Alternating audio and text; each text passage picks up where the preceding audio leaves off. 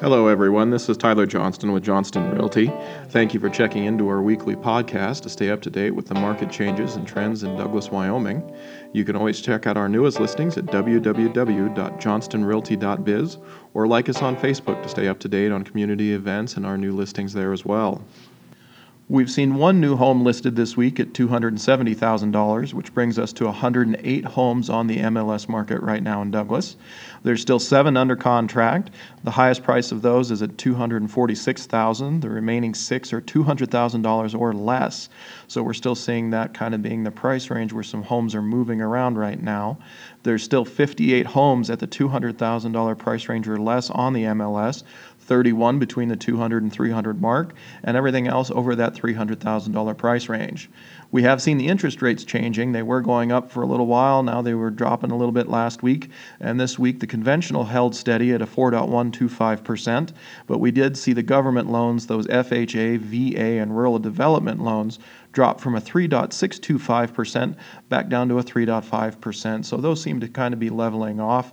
So it's a good time to contact a lender and see what you may qualify for and start looking for that new home. So far in the previous episodes, we've talked about interest rates, we've talked about closing fees and closing costs, what it means to be a part of the MLS when you go to list your home. But then as a buyer, some of the things you need to remember and talk about with your lender are the different types of loans that are available to you when you go to make your home purchase. They all have different structures, different fees, and stuff like that. So you want to have an idea of the different types of loans for what you're trying to buy, and if you're putting money down, to make sure that you're getting the best fit when you make that final home purchase. There's conventional loans. Those do require about a 5% down payment. Then you've got your FHA government loans, and those require a 3.5% down. And then we've also got what we qualify for here in Douglas as an RD loan, or a rural development loan.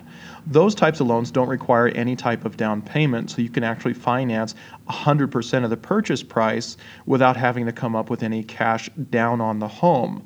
Now remember, your down payment is separate from what your closing costs are, so that's an additional fee when you go to look at doing your purchase. If you've got $10,000, you want to see what type of loan you qualify for, because if you're going to FHA or conventional, you'll need to put 3.5% or 5% down on top of paying for those closing fees and those closing costs.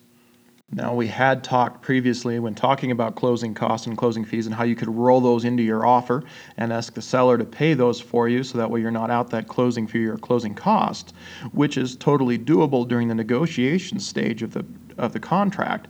But if you're talking about your down payment, that is money that you're going to have to come up with as a buyer to put down on the purchase if you go with an FHA or conventional type of loan. So you need to look at how much money you've got saved up, what you're going to be putting down, how that's going to affect your monthly payment. And then you can also talk to your lender if you're going with one of those types of loans that need a down payment but don't necessarily have that money up front right now. Instead of saving for the next couple of months, check into different loan programs or grant programs.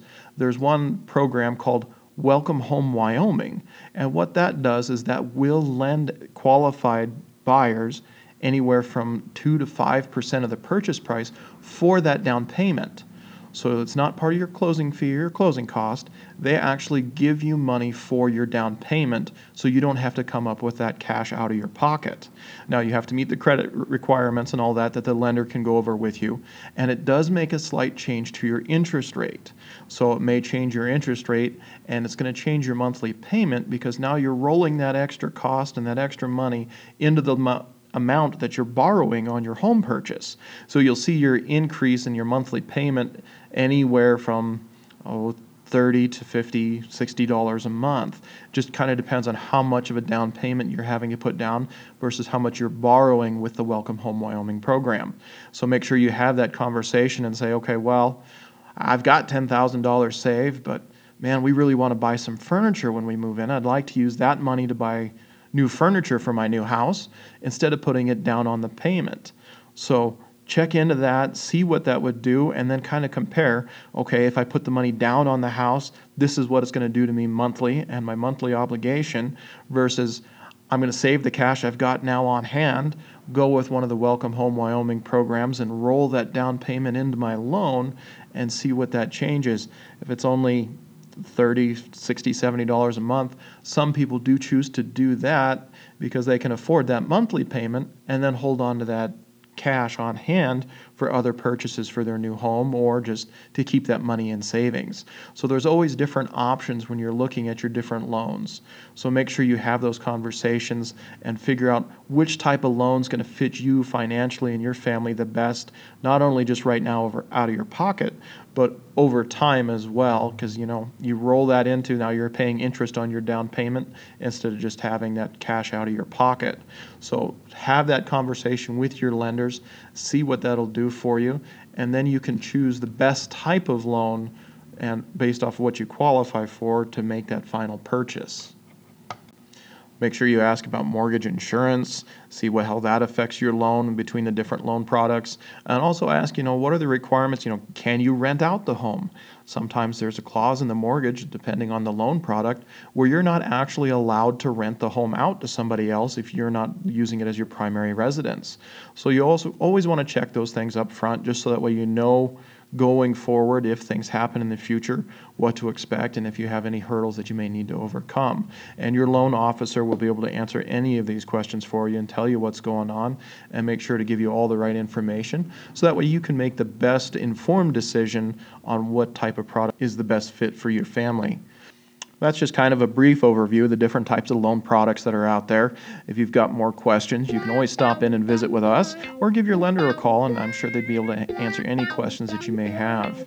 That'll be it for this week's podcast. Thank you guys for tuning in. Make sure that you like us on Facebook to stay up to date with all of our current listings and marketing. And also check out our website, www.johnstonrealty.biz, where you can listen to this podcast and all the previous ones. Or don't forget you can subscribe on iTunes. Thank you, everybody, and have a great weekend.